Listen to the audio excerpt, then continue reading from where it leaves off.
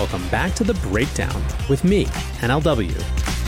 It's a daily podcast on macro, Bitcoin, and the big picture power shifts remaking our world. The Breakdown is sponsored by NYDIG and produced and distributed by CoinDesk.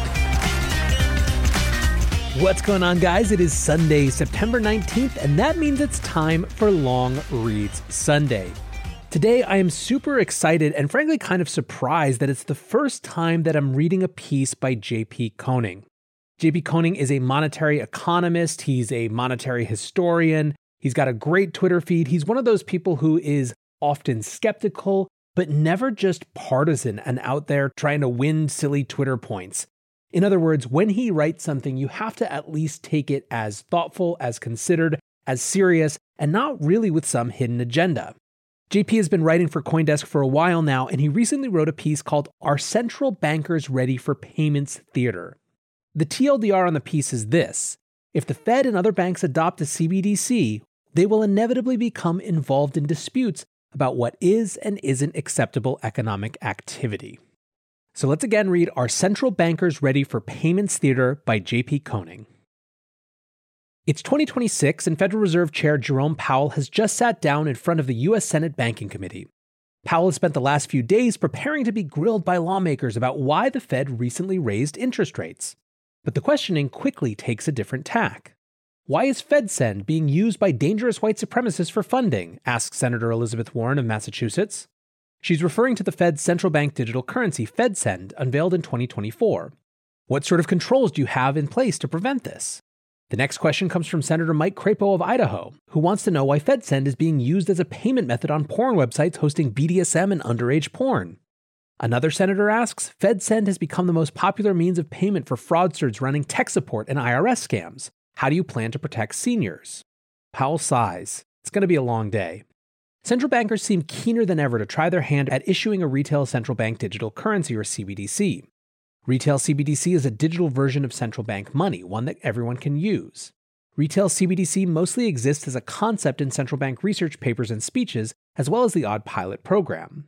Much of the CBDC research enterprise has centered on esoteric details, such as should CBDC pay interest or not? How should it be distributed? Should it be hosted on a blockchain or a regular database?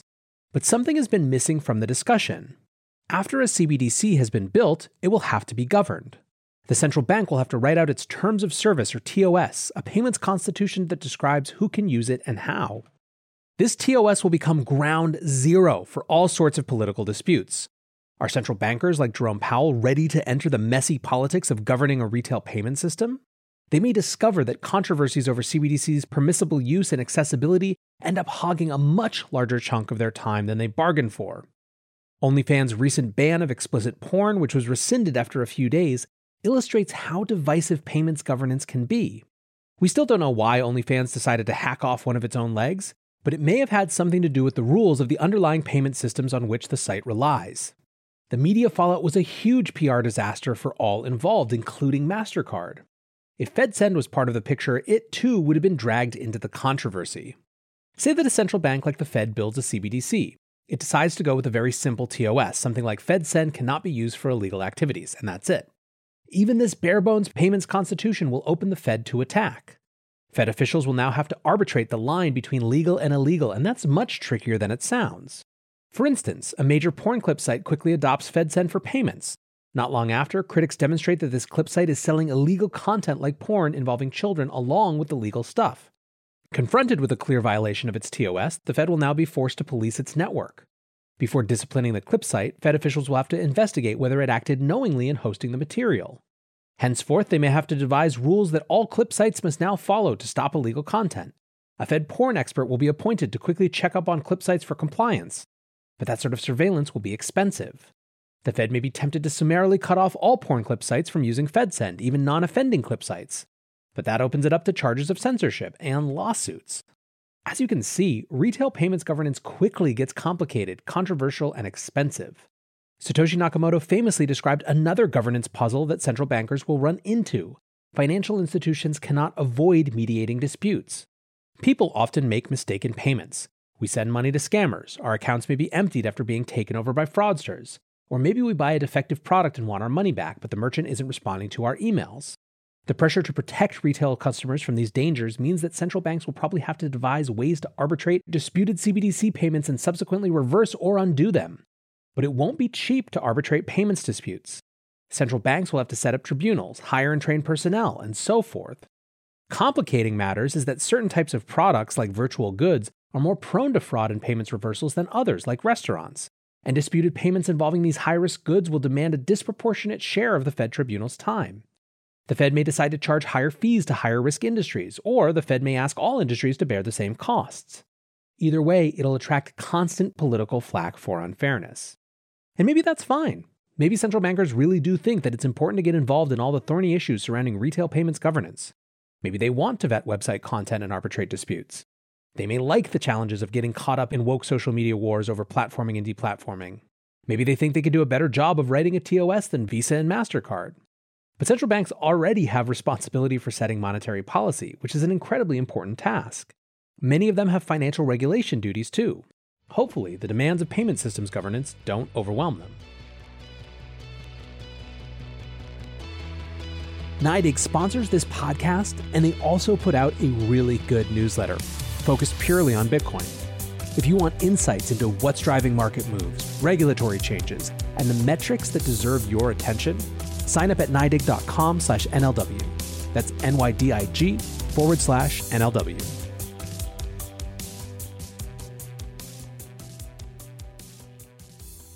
Outsourced governance?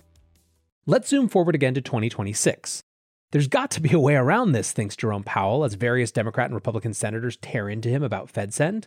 Can we at the Fed provide Americans with a CBDC without any of the controversy? One possibility is to offload some of the responsibility for running FedSend onto the private sector.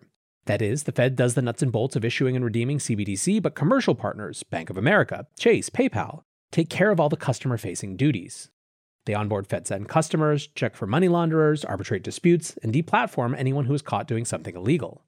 By taking on governance, the private sector thus absorbs the political risk. This will be expensive, though, and the banks and fintechs will have to be compensated. That means giving them a bigger say in how FedSend user fees are set. But even under this tiered model, Powell still won't be safe from the controversies that flow from CBDC governance. As long as the Fed CBDC is offered through banks and fintechs but branded as a Fed product, FedSend, the politics will always lead back to the brand owner, the Fed. If it wants to be fully firewalled from payments theater, the Fed has to give up on CBDC branding. But at this point, FedSend would be like all other Fed products that are offered wholly through banking intermediaries like FedACH or FedWire. The banks repackage them or white label them as they see fit and set the price. At which point, the Fed has become just another dumb pipe, one with no control over the final product. It's not really a CBDC anymore, it's just another bank product. What's the point?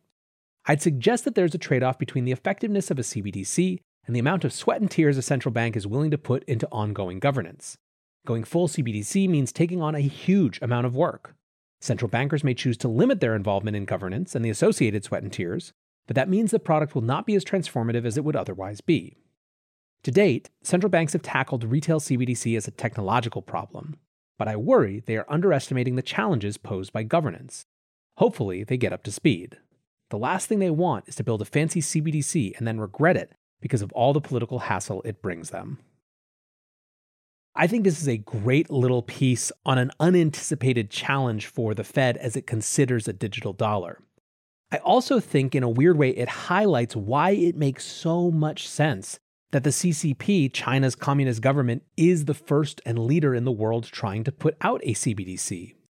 This sort of governance challenge is for them something that they are very comfortable with because there's not a good approximation to the American system by which the Fed would be subject to constant lawsuits and constant political pressure. The leadership behind the CBDC in China, the digital yuan, will simply set the policy and no one will complain, at least not functionally, at least not with any practical expectation of recourse or change. Now, I often find it frustrating when people rush to try to label the American left as wanting Chinese-style social controls. However, I think that it does get into a very dubious era when we start talking about policing who can and who can't use payment systems. Perhaps it will be not surprising that I think this way, given that I'm focused on crypto and Bitcoin, but there it is nonetheless. There are many politicians who would love to use a financial system to fight against the things that they find repugnant. The particular targets of that acrimony might be different on the left versus the right, particularly in the case of the religious right. But nonetheless, it's a power that we have to ask, is that a power that we want our elected officials to have? I've said before, and I'll say again, it does feel inevitable to me that the US will choose at some point to digitize its dollar system. I think, frankly, that it probably will not consider these particular governance challenges. I think that it will view them as something to be figured out later, to be figured out in practice, to let courts help decide, despite how onerous, distracting, frustrating, problematic they may be. I think it's something for us to fight against, at least to bring up now, earlier, before the CBDC is designed. And that's been my modus operandi forever when it comes to a US digital dollar. The deeper it gets into the design, the less chance to shape the design there is. Decisions will be made that have ramifications, that have sunk costs that simply won't be reversed, at least without far more energy to correct them than it would have taken to get them to change before they ever came to be. I'm very excited that there are people out there like JP Koning who are writing these interesting pieces, and I hope you enjoyed thinking about it from this different perspective. For now, guys, I appreciate you listening, and until tomorrow, be safe and take care of each other. Peace.